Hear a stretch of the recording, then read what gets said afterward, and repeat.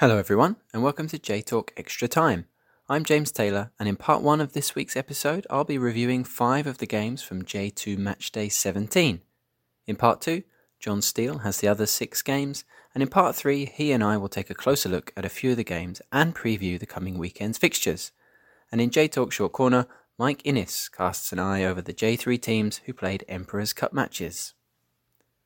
There was a mouth-watering matchup at the Gion Stadium between league leaders Machida Zelvia and promotion hopefuls Shimizu S-Pulse, and it did not disappoint. Yu Hirakawa put Machida ahead in the 31st minute, capitalizing on a dreadful error by a Shimizu defender on the edge of his own area to round keeper Shuichi Gonda and score.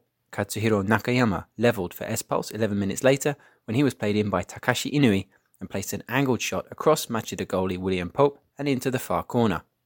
Machida's Mitchell Duke, Shunta Araki and Shota Fujio all hit the post in the final 20 minutes or so, and it looked like Machida would have to settle for a draw. But in the 6th minute of stoppage time, a deflected shot fell at the feet of Jang Mingyu, and he turned and fired past Gonda to take all 3 points. 2-1 the final score, meaning Machida preserved their 7-point lead over Tokyo Verdy, and Shimizu dropped 1 place to 9th. Zuegen Kanazawa welcomed their biggest crowd of the season, 6,502 people plus 3 Pikachus, assuming Pokemon are not included in official attendance figures, for an electrifying game against Vamphore Kofu, which the visitors won 1-0 thanks to a Peter Utaka goal midway through the second half. A ball over the top wasn't dealt with by Taiga Son, and Utaka took advantage to shoot past him, leaving him looking like a bit of a Snorlax. Kanazawa had plenty of good chances, 3 for Masamichi Hayashi, 2 for Junya Kato, and 2 for Shunya Mori in stoppage time, but Kofu keeper Kohei Kawata played like a Machamp and kept them at bay to earn a clean sheet and move Kofu up to 4th. This was their 6th 1-0 win of the season. In fact, only 3 of their games have been won by more than a goal. Kanazawa dropped to 16th, just 1 win and 1 draw from their last 7. First half goals from Thiago Alves and Yoshiki Fujimoto were enough to give Monterio Yamagata the 3 points at home to Blau Blitz Akita. The first goal came in somewhat fortunate circumstances. A corner was headed onto the post and then bounced into the goal off Thiago Alves, who was standing about a yard from goal. That was in the 32nd minute, and 5 minutes later Alves could have got a second when a good save from Kentaro Kakoi fell to him, but he sliced wide from close in. The lead was doubled in the 39th minute though, as Fujimoto met Zain Isaka's inch-perfect cross to head past Kakoi. Junki Hata pulled one back for Akita early in the second half, heading in a free kick from the right, but this one ended 2-1 to Yamagata, who rise to 15th with a 3rd win since Susumu Watanabe took over. Consecutive losses for Akita, who are 10th now. Just above Yamagata in 14th are Jeff United Chiba, who won for the 3rd game in a row. Hiro Komori picking up where he left off before injury to score the only goal of the game against Tochigi SC. It came in the 78th minute when he headed in a cross from Koki Yonekura on the right, but he could have had a couple in the first half, and with Tomoya Miki also hitting the post, this probably should have been more comfortable for Jeff. Tochigi stayed 19th, with 3 losses in their last 5. Omiya Ardija grabbed a point at home to Vegalta Sendai, but couldn't lift themselves off the bottom of the table. Sendai's Yuta Goke opened the scoring just after half an hour. He rose highest, heading across from the left. Sendai failed to put the game out of Omiya's reach though, and the Squirrels pushed forward in the last 25 minutes, finally getting their reward in the 88th minute with a looping header from Rin Yamazaki. 1-1 the final score, Omiya a point from safety, Sendai sitting in 12th. That's it for part 1. Up next, John has the rest of Sunday's games. J-Talk Extra Time. Thanks for that, James. Hi everyone, John Steele here to run you through the rest of the J2 action from Sunday. And let's start with Fujieda. They were without the J2 top scorer, Ryo Watanabe, for their home game against Tokushima. He was suspended, but it didn't hinder them at all. They ended up beating Tokushima 3-0 to end their 4-match losing streak. Tokushima did have some early chances. Taiyo Nishino went clean through and had a shot saved by the Fujieda keeper Tomoki Ueda, and Yuichiro Kakitani also had a chance for the visitors. But in the 39th minute, the home side went ahead with a brilliant goal. Keigo Enomoto curling a beautiful shot past Jose Aurelio Suarez from about 20 yards. A fantastic goal, probably the best of the weekend. On the hour, it was 2-0 after some very shoddy Tokushima defending.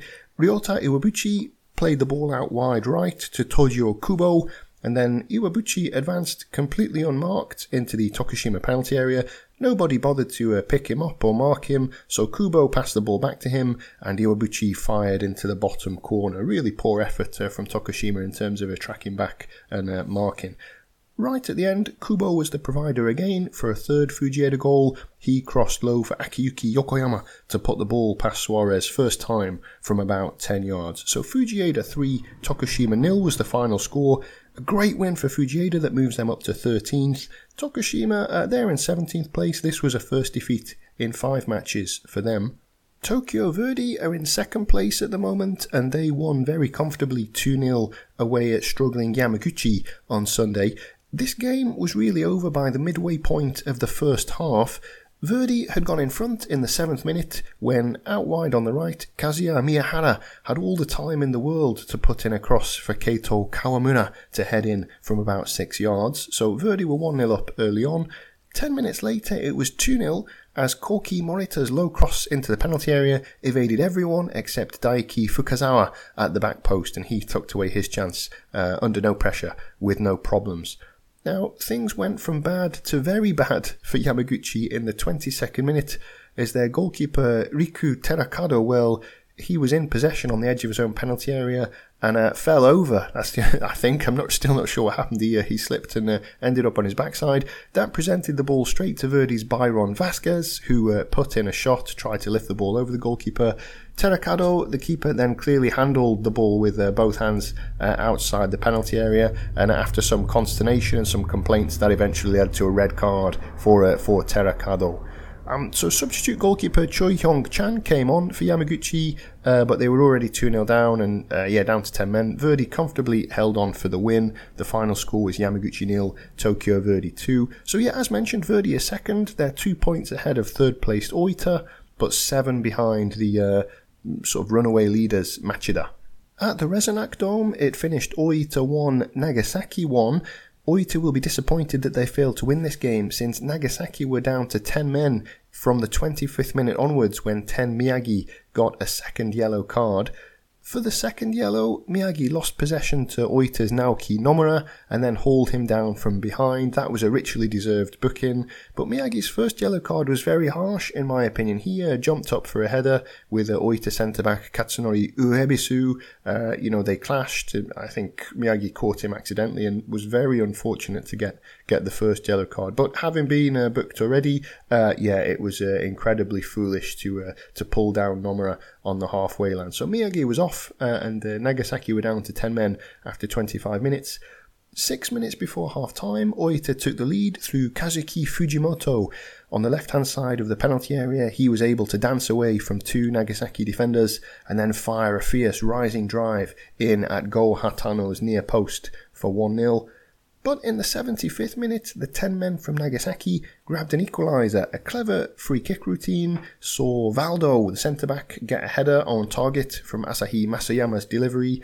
Konosuke Nishikawa in the Oita goal made a good save from that header, but the loose ball popped up just right for Kaio Cesar to head over the line from close range to make it Oita 1, Nagasaki 1. And that's how the game finished. Oita now in third place, 2 points behind Tokyo Verdy, as mentioned, and they're without a win in their last 3.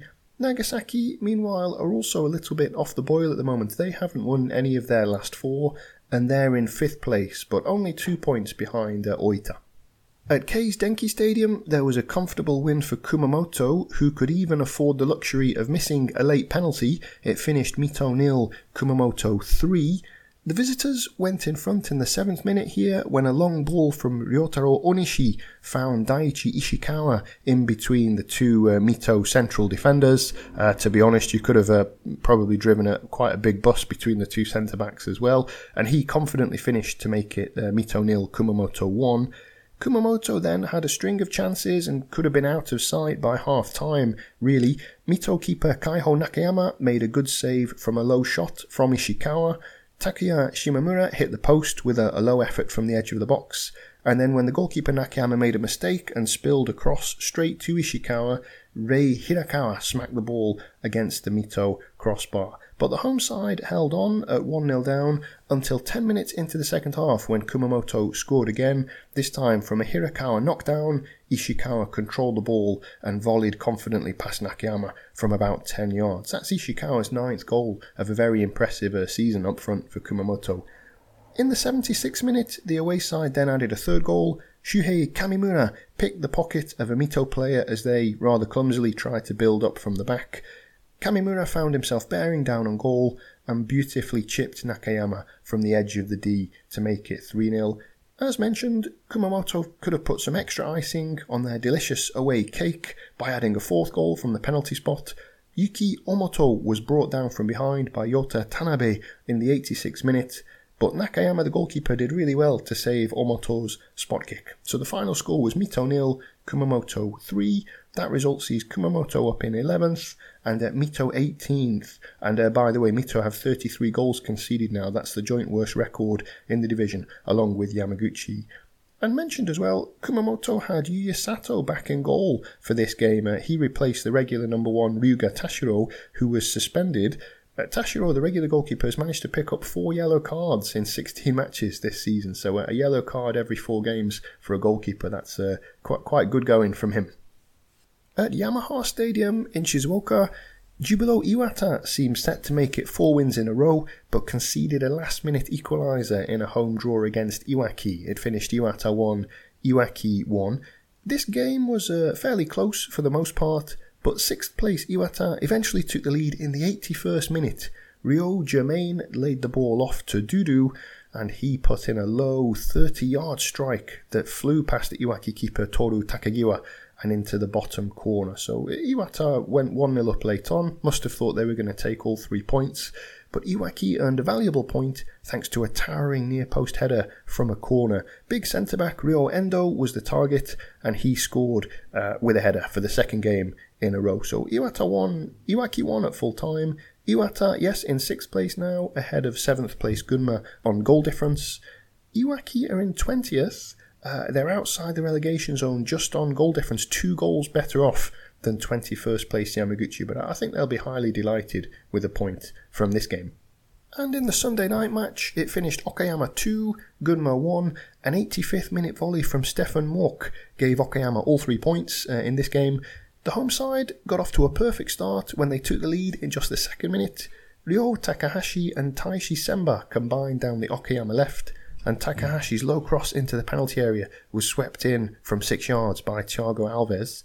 It was nearly 2-0 in the 4th minute, with Gunma goalkeeper Masatoshi Kushibiki making a good save from Solomon Sakuragawa. This was after Thiago Alves had set him up. But Gunma are very resilient this season, and they came back into the game as the half wore on. Ryo Sato rattled the Okayama crossbar with a free kick, and Yori Bice had to head the ball off the line on the stroke of half-time to protect the Okayama lead. In the second half, Gunma were handed a chance to equalise in the 49th minute with a penalty. A left-wing cross hit Yosuke Kawai on the arm.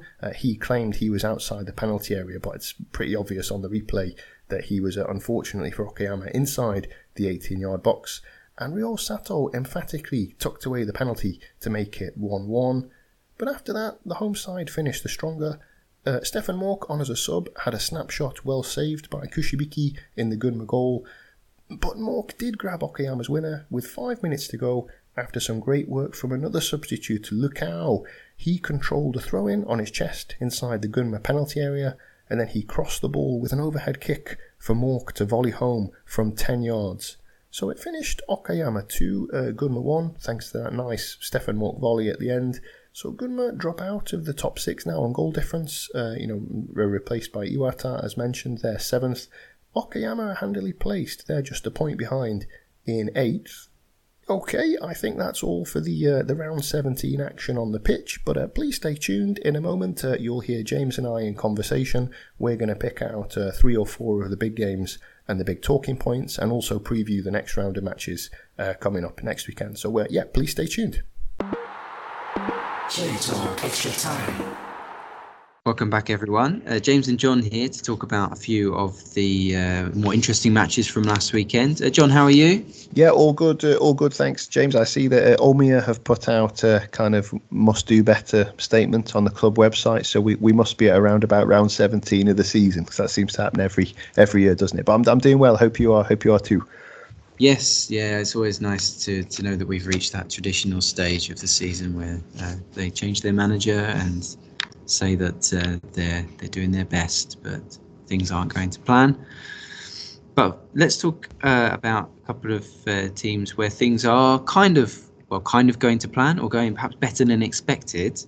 Machida Zelvia Shimizu S-Pulse. They played a very entertaining game, which finished 2-1 to Machida. John, what did you think of this game and these teams? Yeah, good starting point. I think by J2 standards, this match, this fixture kind of fits the criteria for being like a boutique or hipster match, doesn't it? Because it's two of the more visible teams, well-known teams, and I think there was a record attendance at Nozita for this one. 10,444 is the biggest crowd they've ever had for a J-League game. So that all added to the kind of pomp and circumstance around the game. And it felt like a pretty high quality game, I think, for the most part. Definitely felt like a top end of J2 clash. And I think we probably better start at the end. It was an amazing finish, wasn't it? With Machida hitting the frame of the goal 3 times in pretty much the last 5 minutes. And then I think Jan Mingyu's winner was the very last kick of the game. And seeing a centre-back kind of swivel and fire in like that just inside the penalty area, that's not something that you see every week in J2. It was a really well-taken goal for a defender up from the back. I thought Shimizu had their moments as well, and the goal that they scored, the equaliser at the end of the first half, was very well worked. But if I had to score it in a kind of boxing contest, I think Machida would have probably won on points. So I don't begrudge them winning, even though they scored the winner very, very late on. And I mean, you see Machida now 7 points clear at the top and a full 12 points clear of the team in 6th place. So you'd imagine, of course, they're aiming for automatic promotion, quite right too, but a minimum playoff place is looking very likely. Whereas for Shimizu, I suppose, it's back-to-back defeats now, so it's only a blip, but it's the first real test for Tadahiro Akiba. I think the honeymoon period is now up, and they're only 2 points off the playoff places, so they won't be panicking. But they're 14 points behind Machida, and I'm not confident predicting that they'll bridge that gap between now and the end of the season. So Shimizu perhaps already, having only a kind of outside chance of maybe finishing in the top 2, but it's early days still, I suppose, James, with 17 games played. What did you make of the game? I think you perhaps watched a bit more of it than I did. Yeah, this was a really good game, and I felt when I was watching this that the tempo was much higher than a lot of J2 games. This felt more like a J1 game to me. But thinking about it, I think you could say that these are J1 squads, especially the attacks. I mean, Johnny Nicol reappeared the other day on Twitter, and he's put out a really good article on his blog about all of the J1 and J2 teams, with some comments on J3 teams as well. And he mentioned that something that I think I said to you in a text a couple of weeks ago, that Shimizu should have been battering teams all year, really. I think Johnny mentioned something about their very high XG. I had a relapse and I went on Football Lab the other day, and I know Shimizu are the league's top scorers, but they also lead the league in average shots per game, of 17.2. The league average is 12, so they take a lot of shots. And apart from those 2 games where they put 9 past Iwaki and then 5 past Fujieda, they haven't really blown anyone away in terms of goals. And I'm thinking back to their first match, they drew 0-0 with Mito, but that was one of those games that could have finished 6-5. They hit the post and hit the bar, they hit the side netting loads of times, they had loads of good chances, but they couldn't finish. So it seems like they are their attack is is working more, and I think part of that is Takashi Inui is playing really well at the moment. He's got 3 goals, 5 assists. He set up the goal in this game with a very nice pass, although it helped that the scorer Nakayama had a lot of space to run into. It was a good finish. Whereas Machida's attack is a huge contrast to last year. Last year they had Shusuke Ota, Taiki Hirato, Chong Tese, Dudu, Hasegawa. On paper, that's a really good attack, but somehow they managed to be much less than the sum of their parts. Although Ota and Hirato have moved on to J1 teams and are doing quite well. This year, Machida's attack is much better. With Mitch Duke, Eric, 2 guys who could easily be playing in J1. And then support from Hokuto Shimoda and Daigo Takahashi is hardly featured, really. He's a very good player. Shunta Araki as well is doing really, really good job. Shota Fujio's just coming on loan again, another good player who could easily be playing much more or at a higher level, I think. So they've had really good recruitment, Machida, and it's shown because they're 7 points clear at the top. And also, I think the risk that they took in appointing Go Kuroda as manager seems to be paying off. Well, they had a lot of success at high school level, but you never know how that's going to go. His first job as the manager of a senior men's team. And I guess you could point to, they got lots of money and they're signing all the best players, but it doesn't necessarily mean that things are going to go well. I mean, you could point to high-profile examples from almost any league in the world where throwing money at a squad or throwing money at players doesn't necessarily. Yeah, I didn't know we were going to talk about Omiya's wage bill so early in the pod, but yeah, I take your point. Well, it's not. Oh, yeah, okay. Well, Omiya is one. And in terms of Shimizu's manager, I'm really pleased to see Akiba do well because I liked. We've talked before about him and the job he did at Mito, and I think he did an excellent job there. And I'm happy to see that things are going quite well for him at Shimizu. Although consecutive losses is a bump in the road, and I hadn't realised they were as far behind Machida as they are. But I think if they keep attacking the way they are, but take their chances, or take more of their chances, then I think that they could close that gap. And as for Machida, I think they just keep rumbling on, don't they? I don't. It's hard to see anyone stopping them because they just seem to be so good at everything. And one more person I want to mention, Yu Hirakawa, is a really impressive rookie for Machida. He's been playing really, really well this year. But yeah, this was a really good game, and I didn't think I was watching a J2 match when I was watching this game.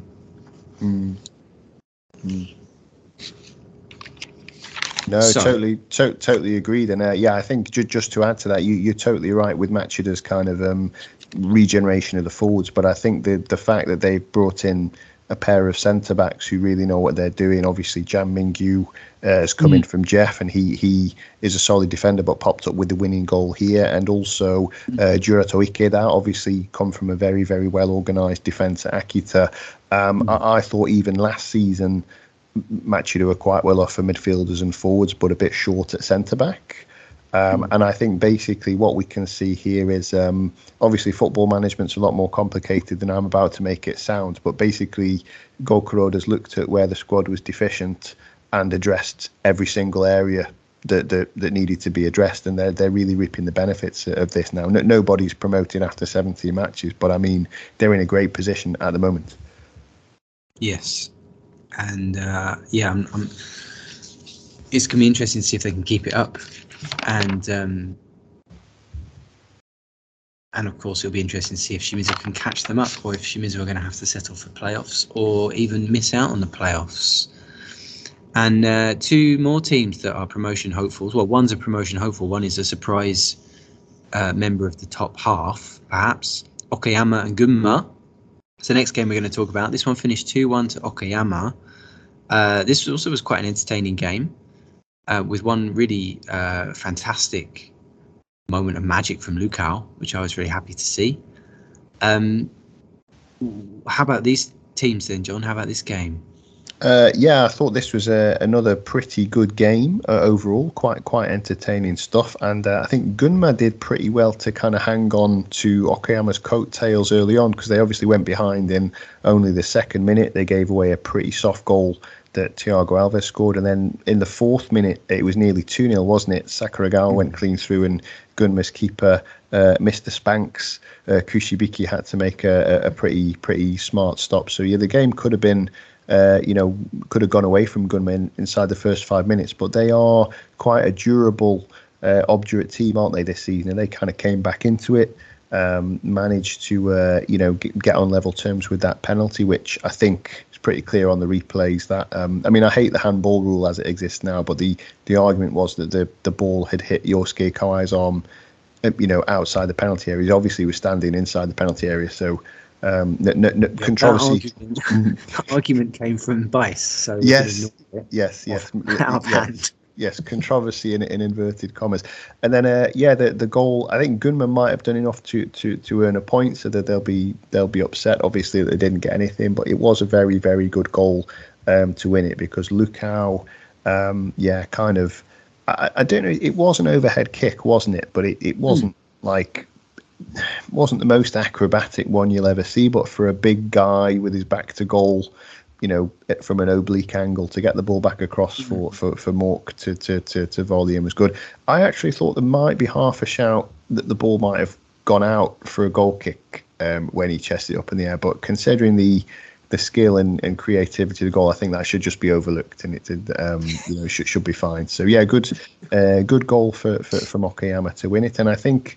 Okayama, we've not talked about them that much this year because they draw all the time, so it's difficult for us not to sit on the fence with them. But they're close to the playoff places, aren't they? I think they're only a point behind. They're 8th. They're a point off the playoffs. Gunma, they've been 5th and 6th for ages, but they just dropped out now, haven't they, on goal difference from Iwata? So they're down to 7th. It's very interesting to see in the next few weeks if they still hang around in that kind of top 6, top 8, or they start to slide down the table a little bit now. But I thought this was another, by J2 standards, pretty decent, pretty high quality game, and defensive blunders were few and far between. I don't know if you saw it the same way, James. Yeah, I enjoyed this one as well. I was really happy to see that moment from Lukao. I really like him as a player, and it's been nice to see him being able to get minutes, to be able to play and be back in J2, because he had 2 years at Matsumoto and he hardly played because he had just terrible luck with injuries. But he's definitely not a J3 striker. He's a J2 striker. And what also impressed me with that is he lost his footing, and I think that might be kind of why he had to hook it back over his head. But the way that he managed to draw the attention of 3 defenders, so there was space for Mork to just smash it in, was a really good goal. I really liked seeing that. But Okayama, they're this year's draw specialists, aren't they? They've only lost once, which is amazing, but they've drawn so many. They've got pretty good defense with Bice and Takagi as their centre backs, same as last year, and they've got a lot of attacking firepower, but they're not. Solomon Sakuragawa is doing very well, and I think he's definitely kicked on from what we saw of him at Jeff over the last couple of years. But I think he still needs to take more chances. He seems to have missed quite a few, and I think they need him to take his chances. Maybe they need Lukao to start scoring as well, to avoid basically Tokushima's problem last year, which is where they draw too many and they can't finish as high as they really want to.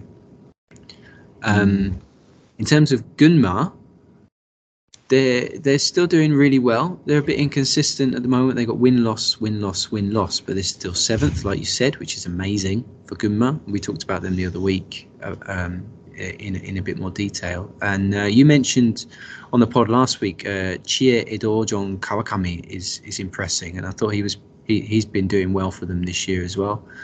And Ryo Sato, who scored the penalty, he's leading the league in assists. He's got 5 assists and he's got 4 goals. So he's proved to be an excellent signing.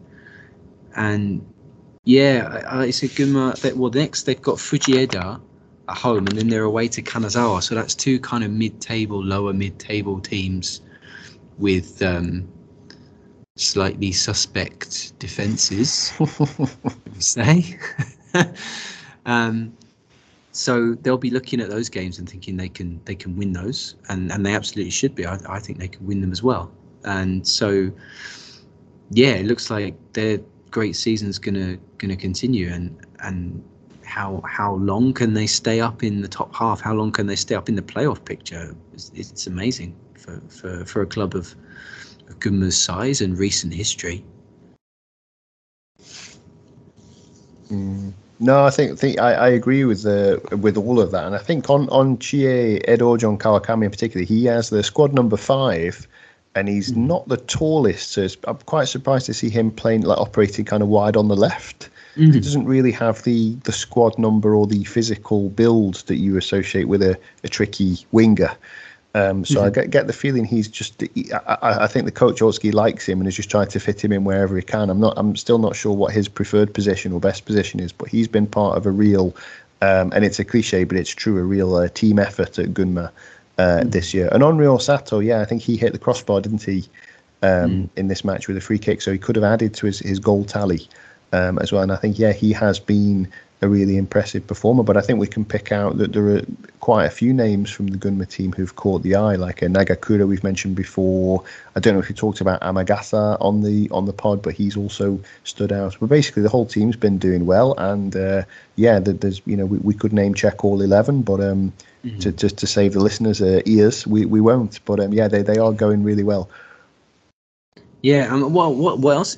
Another thing that's interesting about Gunma is you said it's been a real team effort, and I think it's fair to say that every year Gunma work as a team. They never really, they had Genki Omai for a year or two, as I suppose he was their kind of star player, but it's often they tend not to have a kind of a real standout, and this year they lost Junya Kato. He was there for, I think, 4 years. He's gone to Kanazawa.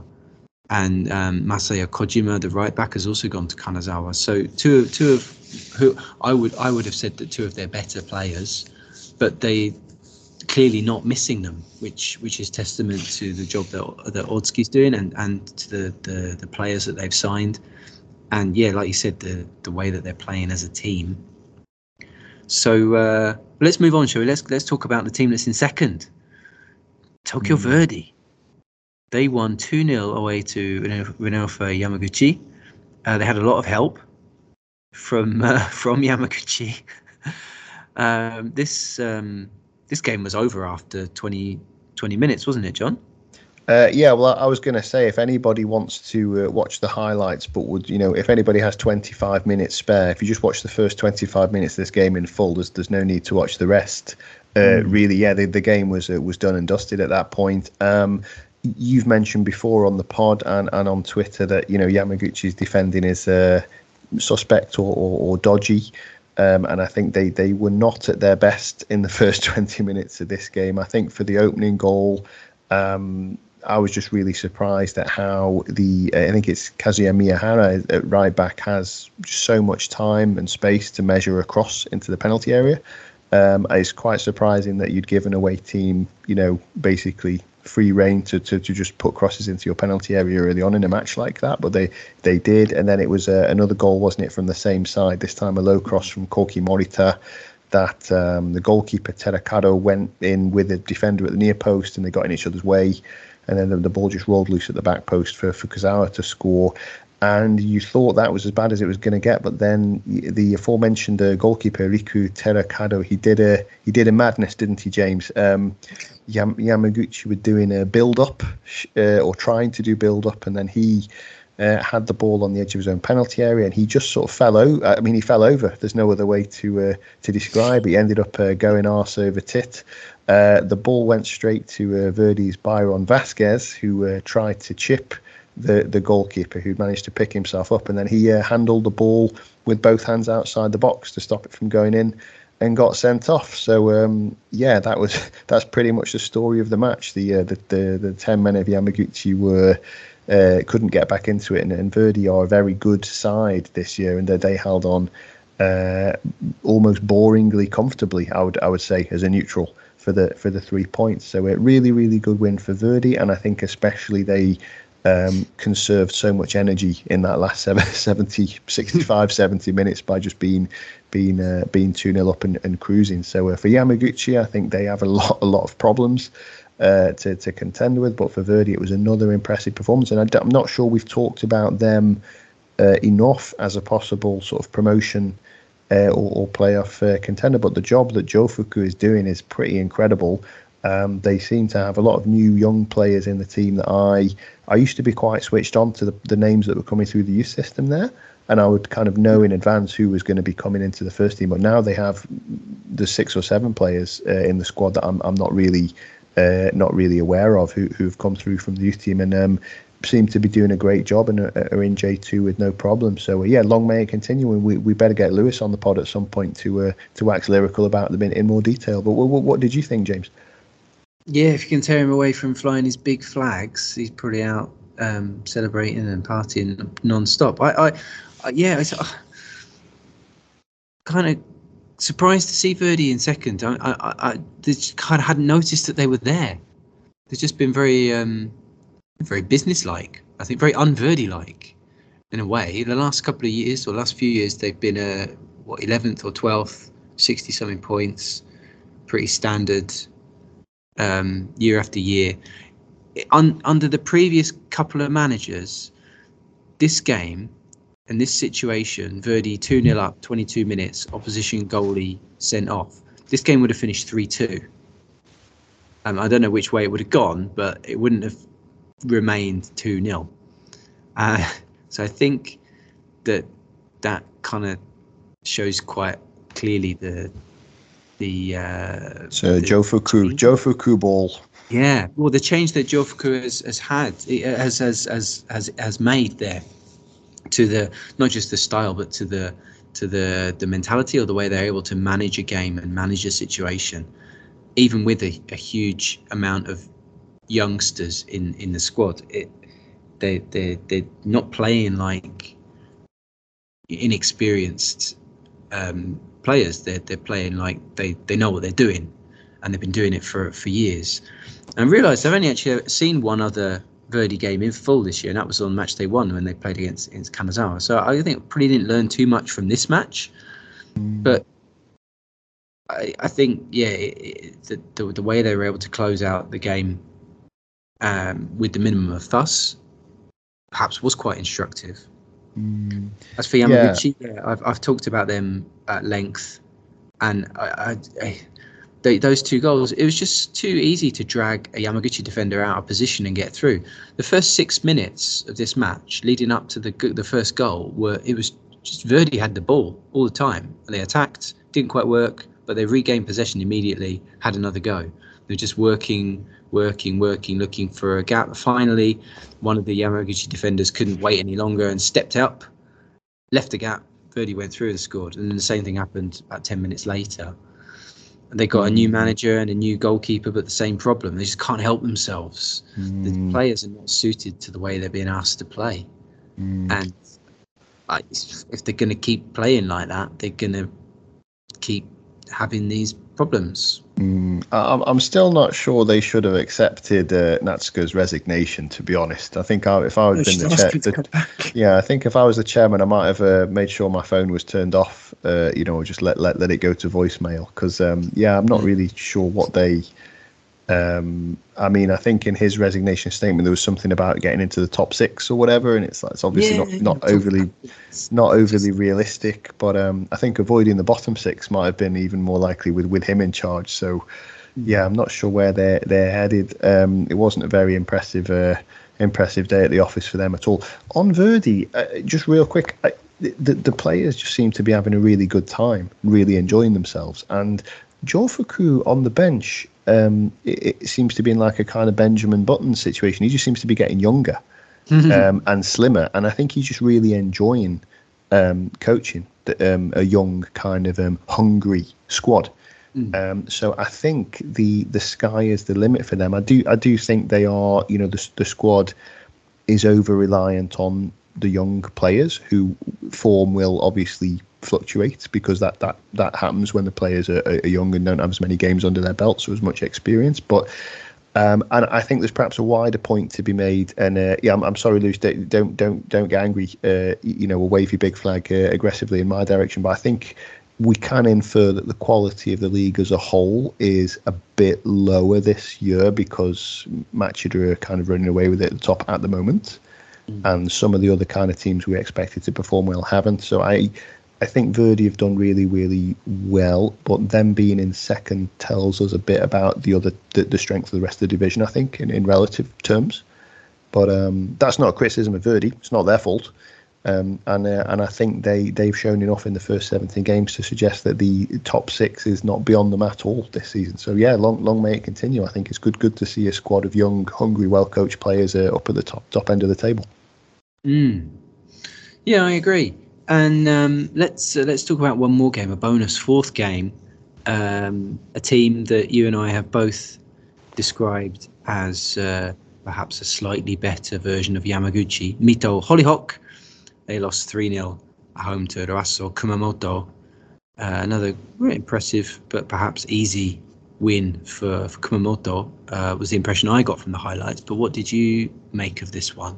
Can't disagree with that, really. I think it was a very... I've got the word comfortable win in my notes, and Kumamoto even had the luxury of missing a late penalty, didn't they? They could have made it 4 with that late spot kick that was saved. So, yeah, again, in some, you mentioned Yamaguchi as a comparison, and I think one thing that these teams, Mito and Yamaguchi, had in common that we can just letting in a silly goal in the 7th minute, which really cost them. And I think for Mito, it's just a long ball out from the back, and between the two Mito centre backs, there was enough space for at least one boss, possibly two. And Daichi Ishikawa is an informed striker, isn't he? He's not going to pass up a chance like that. And it was 1-0, and it was kind of hard. I think when you go behind early on and you're a struggling team, it's hard to get a foothold back in the game. And really, Kumamoto could have been out of sight by half time, couldn't they? I think Mito's keeper Nakayama made a good save from an Ishikawa shot. Takeya Shimamura had an effort that hit the post, and then Nakayama did a bit of a silly, didn't he? He spilled the ball when he came out to collect a cross, and that ended up with, I think, Hirakawa hitting the crossbar. So it could have been 3 or 4 to Kumamoto at half time, and then they picked up a couple of goals kind of in the second half to make the game safe. And I don't really think Mito were in any serious danger of getting back into the game. Certainly once it was 2-0. About 10 minutes into the second half. So yeah, good result for Kumamoto, who are travelling well. I think Mito, they always seem to do this to us, James. They kind of hint that they're going to be in the relegation dogfight, and then they always seem to kind of grab enough points to survive, don't they? So I'm not really sure what to make of them. I think they huffed and puffed a lot in this game and didn't really make any headway. I think it's a big miss not having Rui Yamaguchi in goal. I think they'll do better when he's back from his injury. I'm not sure exactly when that will be, but I do note that they have Mito have conceded 33 this season already in 70 matches. They're the only team with a similar record as Yamaguchi, so they're the joint worst. They've conceded 33 goals each. Not a great record after 17 matches. That's like 1.9 something goals per game, isn't it? So if that doesn't improve, we are going to see Yamaguchi and Mito down in that bottom 5, bottom 6 for the rest of the season. So we'll see how they go on. But for Kumamoto, I think it was a very commanding and impressive win. Real quick on Kumamoto, they had Yuya Sato in goal for this one, which is obviously a rarity because Ryuga Tashiro has been the first choice this season. I noticed on DAZN the commentator said Tashiro suspended, and I couldn't remember him being sent off, so I kind of went back through. I'm not I don't use Football Lab, but I went back through the J League official website because couldn't remember him being sent off. But he's picked up 4 yellow cards in the first 16 matches, which is for a goalkeeper is quite some doing. So hats off to Ryuga Tashio, a goalkeeper getting 4. That's like yellow card every 4 matches. It's pretty good going. He was one there were 3 Kumamoto players I wanted to pick out, and one was Ryuga Tashiro because I think he's a really good goalie. I like him. He's quite he seems like quite a character, and he makes a lot of quite spectacular saves, and he's always really fired up. And so, but I realised he wasn't playing in this one. So I looked back as well. Yeah, accumulated yellows. Including 2 in the preceding 2 matches in the stoppage time at the end of the games presumably for time wasting. It's just funny, really. It's funny. It's funny that their first choice goalkeeper is, as you said, a bit of a character, and the backup goalkeeper is also quite a character. It's good. Well, football is entertainment, isn't it? And if you're not gonna, I mean, Mito have got 7. They've got 7 goalies on their books. I know Yamaguchi's injured, but I mean, well, don't forget when he got injured and the other guy I forget the other goalkeeper got called up to the Japan under-20s. They immediately signed another one on loan from Yokohama FC, so they're determined to have at least 5 available at all times. Yeah, well, as we said earlier before we started recording, perhaps they should. Just put them all on the pitch at the same time and see what happens, because they can't really do much worse than their actual defenders, surely. Yeah, I think it's centre backs they should be shopping for now, not goalkeepers. Yeah. But one thing about Mito is they do have a very young squad. I checked, and it's the second youngest in terms of average age in the league, and of course they've got a new manager, and so I think those are perhaps mitigating circumstances and perhaps go some way to explain why they are in this situation. But we talked about them the other week as well. They do have attacking firepower, but no one's really produced anything yet, apart from Shimon Teranuma's doing well, but he's a rookie and he perhaps is at the moment more effective as a kind of impact sub rather than a starter. And then, Yuki Kusano, Shoji Toyama, Kaito Umeda, none of those guys have really produced anything near what Mito need or what perhaps we were hoping for from them. But going back to, and in Mito, I also said I've only seen them lose heavily this year when I've watched them, but I'm sure I'll see them win when they come to Kanazawa in a few weeks. For Kumamoto, Tashiro, the other 2 I want to pick out, Daichi Ishikawa, you mentioned. I don't think they're missing Toshiki Takahashi at all. Ishikawa's got 9 goals and 2 assists, which is tremendous after 17 games. And the other player I wanted to mention is Rei Hirakawa, who he's their captain. He seems like he's playing like a man possessed after missing out on promotion by such a small margin last year. Kind of seems to have taken over from So Kawahara in terms of like leading the team around the pitch. And aside from that double miss in this game, I think he's been playing really, really well. 3 goals and 3 assists. He's played 100%. He's played every minute of this season, all games in full. And I think he's their key man. And I realised the other day that Kitakyushu are bottom of J3, and I just hadn't noticed. And so in our very exclusive group chat that you and I have with Mike, I asked him what's going on, and he made the point that it's very interesting to note that they were at one point they were top of J2 in 2020, and then they went down the following year, and now they're bottom of J3. And you compare that situation with Kumamoto. I mean, 2020 Kitakyushu squad at the end of that year, that was ripped apart. All their best players got signed. Kumamoto last year, they finished 4th. Their squad was ripped apart. Pretty much all of their standout performers left, but they're comfortably mid-table, and it looks like they're going to finish comfortably mid-table or higher again this year. I think it's a really interesting comparison with Kitakyushu. I'm not sure that I don't know what it means, but it's just interesting. I think the real skill to football management at the level that we're talking about, like J2 or J3, and I didn't expect to be bringing up Brighton on the pod, so I'll keep it brief because we're out of the J2 wheelhouse spectacularly at this point. But I think it's having the foresight to plan for when players are going to leave or be sold. And have players either identify targets that you can realistically bring in and replace them, or to have players already on your books in your youth team or on the fringe of the squad who can come in and can do a job. And I think at Kumamoto you've seen, you mentioned Toshiki Takahashi and they lost Sol Kawahara, and it's like how on earth are they going to replace the impact those guys had on the team last year? Well, they've got players who, I mean, with Ishikawa, some of the goals he scores, it's like I'm watching Takahashi. He's like a clone. It's incredible. So I think at Kitakyushu they haven't been able. I mean, haven't watched that much J3 this year with being busy, but J3 it's harder because you lose players and they can't be replaced. Good example might be Miyazaki as well, right? Who came into the league, had a great first season, sold the standout players and couldn't replace them and struggled after that. So I think it's the key is not just it's all very well being a Premier League team and having so much money that all you ever have to think about is who am I going to add to the squad.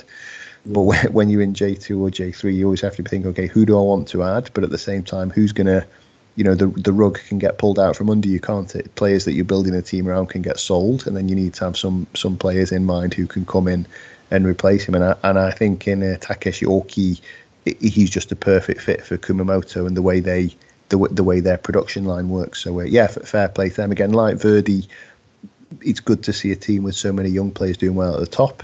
It's good to see a team like Kumamoto not being sort of gutted by having to sell players to survive and being able to keep the kind of good times rolling. So more power to them. I think it's good to see. Yeah. I agree. All right. So that was our bonus fourth game. Hope everyone enjoyed that, or if you didn't, sorry. Too late now. Don't sow the seeds of doubt in the listeners' mind, James. They were, it might never have occurred to them that it wasn't fun. So. All right. Sorry.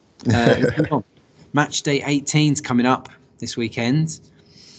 Saturday 27th, Sunday 28th. We've got two games on Saturday at 2:00. Kofu against Omiya, and then 5th against 6th, Nagasaki against Iwata. Then all the other games are on Sunday. There's 8 games at 2:00. Sendai against Jeff United, Akita versus Oita, Tochigi v Okayama, Gunma play Fujieda, Tokyo Verdy play Iwaki, Shimizu 4, Kanazawa 0, Tokushima play Machida, Kumamoto against Yamagata, and then one at 3:00. A big one actually. Mito against Yamaguchi. Anything tickle your fancy there, John? Yeah. A couple of games that I mentioned. Real quick, I'll just add in if you don't mind. We will talk about on the pod next week the Levan Cup games from this midweek. So I'm determined to mention all these games for my own, even if it's for my own gratification at this point. So on Wednesday night, so I think the games are finished already by the time listening to this, but it's Tosu are playing against Iwata. So J2's Iwata go to Tosu, and Shimizu are hosting Shonan. So we will briefly kind of keep you up to date with the Shizuoka side's progress or lack of in the Levan Cup next week as well. But on the J2 tip for the weekend, let's talk about the Sunday game at 3:00. Mito against Yamaguchi. That's this round's Iwaki Omiya, isn't it? I think it's a kind of has that feel of not necessarily a relegation 6-pointer because we're not even at the halfway point of the season yet. But Yamaguchi and Mito both look pretty poor at the weekend. And I would suggest, considering how many games have been in a short space of time in May, they're probably pretty tired. So I think this has the potential to be a bit of a slugfest, and that's what we like to see, if we're honest, isn't it? So I think that's a good game to watch. If either side can get all 3 points, that's just going to give them a huge lift, going into the sort of approaching the halfway point of the season.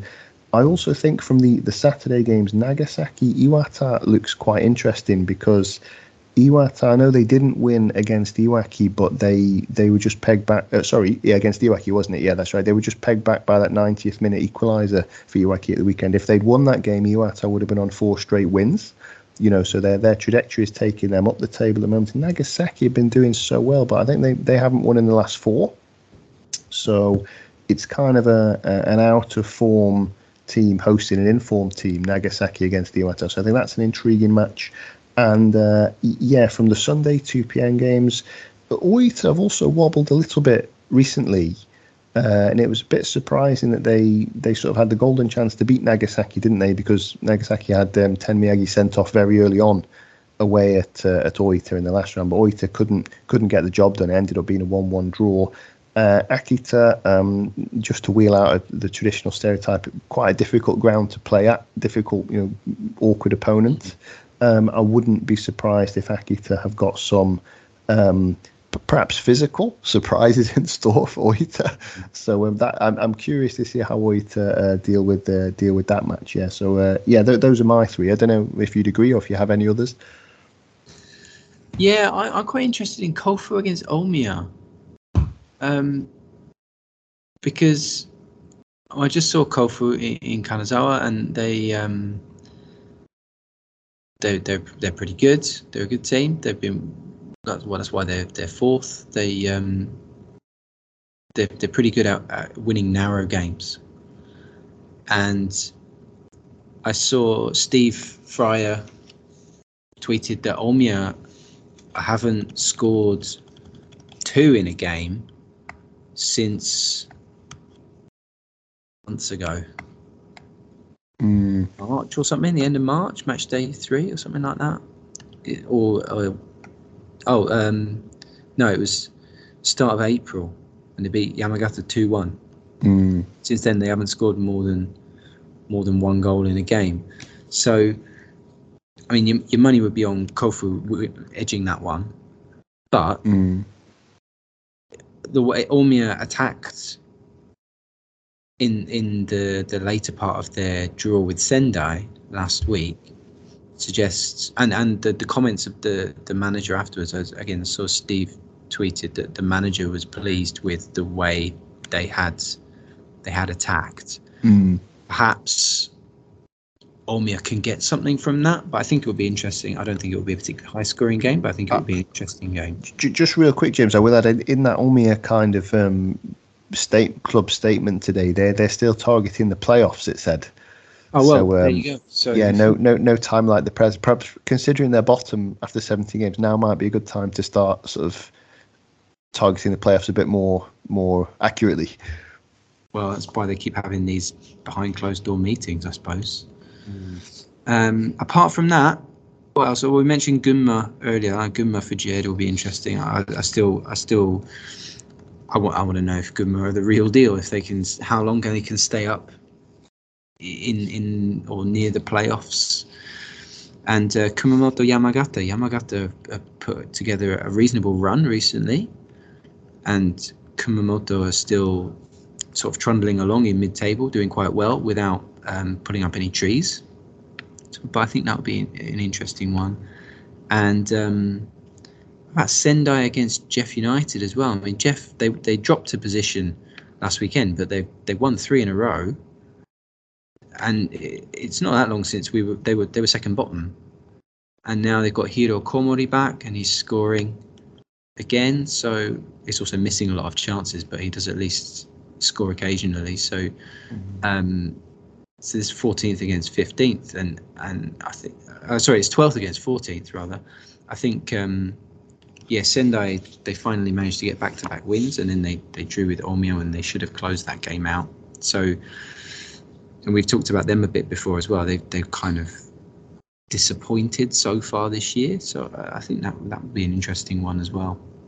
Could be, at some point Mendes is going to make his debut in the Jeff defence as well. You never know when angular sort of gangliness is going to return to J2 any time. Yes, and then people who get annoyed at obstruction not being given by referees can just go crazy with rage watching Jeff. Yeah, that's right. For a different reason. I mean, people... Go ahead, James. Sorry, go ahead. Sorry. Quite a lot of people probably go crazy with rage watching Jeff for a variety of reasons. I was going to add real quick. Machida, runaway leaders at the moment are away at Tokushima on Sunday, as you mentioned. And Tokushima were surprisingly poor in losing 3-0 away at Fujieda. I know the first goal that Fujieda scored was a bit of a worldie from Enomoto, but in the second half, the sort of lack of intensity that Tokushima showed was quite surprising to me, especially like inability to sort of track back, or lack of interest in tracking back was a problem from quite early on in the second half. So I would be very surprised if they can get anything out of Machida, but they will need a big improvement on the work rate, I think, to get anything in that game. Yeah, well, that sounds like a regression to what they were doing back at the start of the season, which you've got to hope for their sakes that they're not going to go and do that again, because having just got themselves out of that horrible slump and pull themselves up the table a bit, that could be dangerous. So, some interesting matches coming up again as usual. It wouldn't be J2 if they weren't.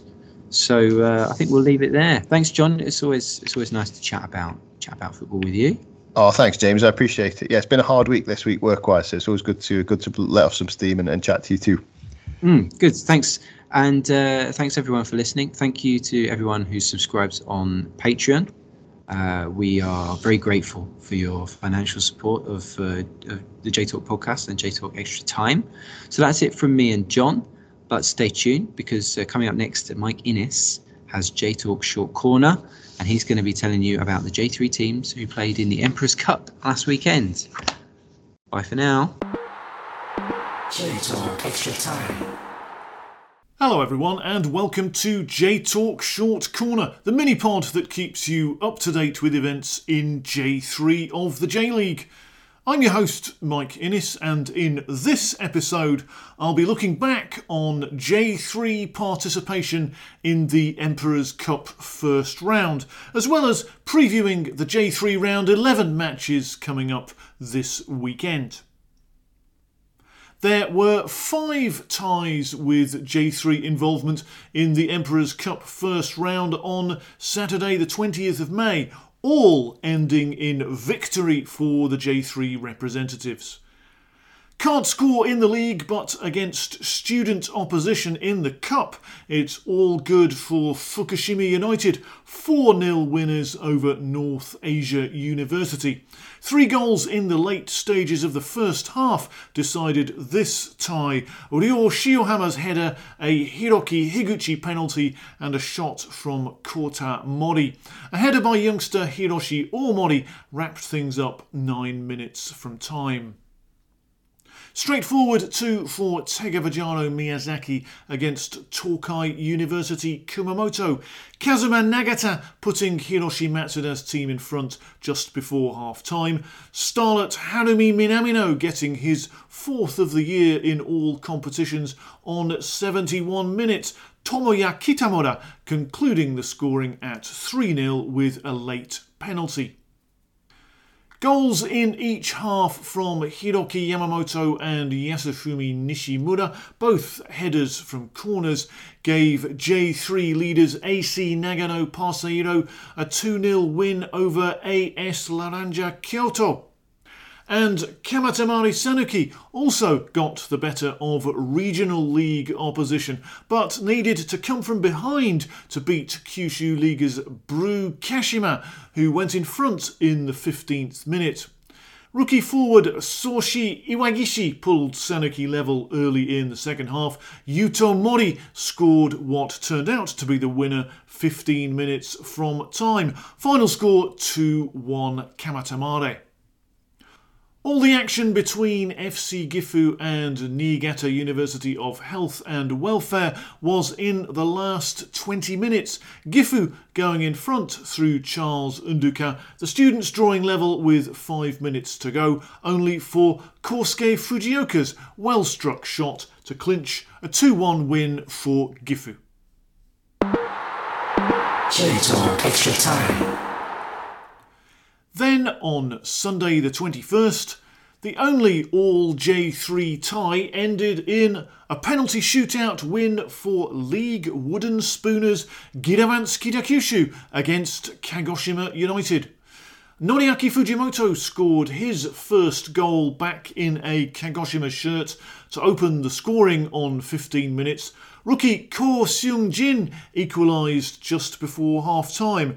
From there, the game proceeded into extra time, in the 8th minute of which rookie Seiya Take got his third in consecutive games to put Kagoshima back in front, only for another rookie, Yusuke Oishi, to tie things up again with a header 5 minutes from the end. 2-2 it finished, Giravans running out 4-1 winners on penalties.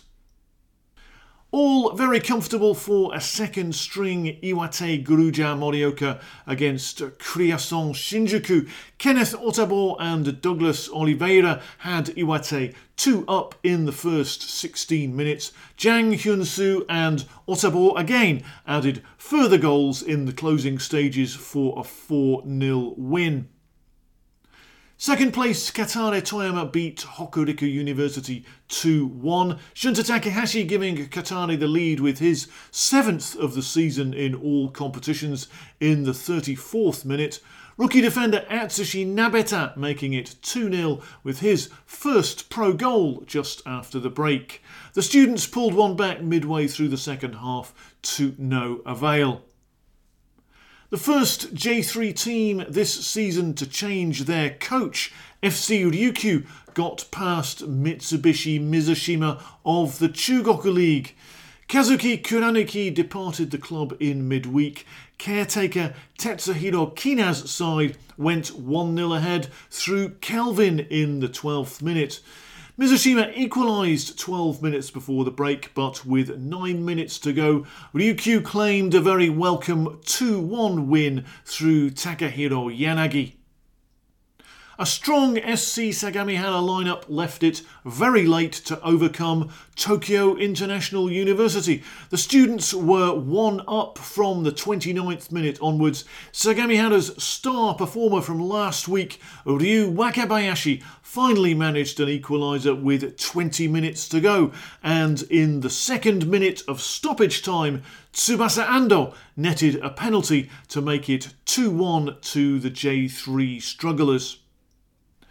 And Marcus Vinicius' left foot shot in the 63rd minute gave FC Imabari a 1-0 win over Mitsubishi Heavy Industries Nagasaki.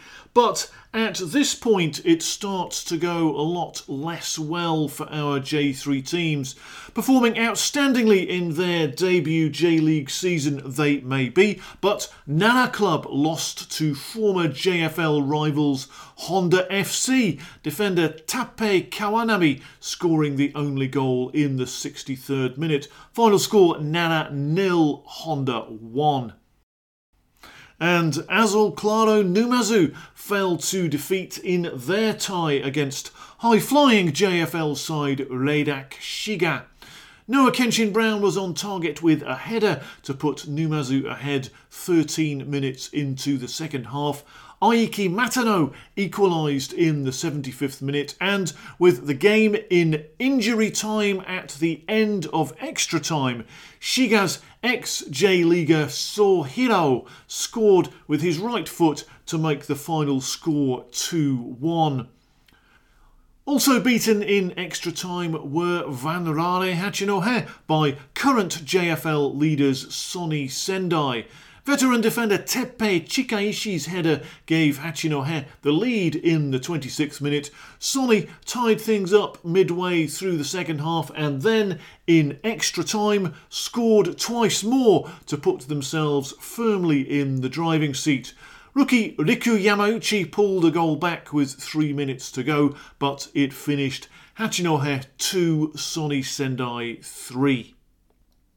And finally, goals late in each half condemned Gainare Tottori to a 2-0 defeat against Vietane Mie. Former Fukushima midfielder Kenta Kawanaka got the first, ex-under-17 international Kaito Anzai II.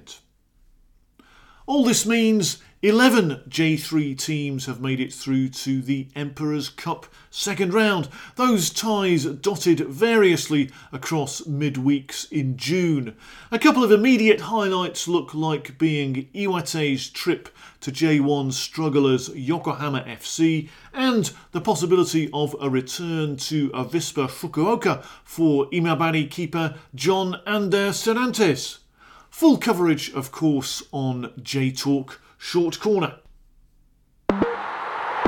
J-Talk Extra Time. On to the league action now, and just time to look ahead to the J3 round 11 matches coming up this weekend, when there are 4 games on Saturday the 27th of May. Third placed Ehime have a good chance to pick up points at home to Fukushima. Nara head for Shikoku to meet out of form Sanuki. Improving YSCC are at home to bottom side Kitakyushu. And can Hachinohe return to winning ways with a tough trip to Osaka? Then on Sunday the 28th, leaders Nagano make the trip to mid-table Numazu. Hot on their heels in second, Toyama are also away. They go to Gifu. Massive game at Matsumoto where the visitors are Kagoshima. Big match also in the lower reaches of the table. Sagamihara at home to under temporary management Ryukyu. Imabari play host to Tottori. And finally, Iwate make the long journey south to Miyazaki. With all the week's business seen to then, that's it for this mini-pod. All that remains is for me to say thanks for listening, enjoy your football, and see you next time. Bye for now.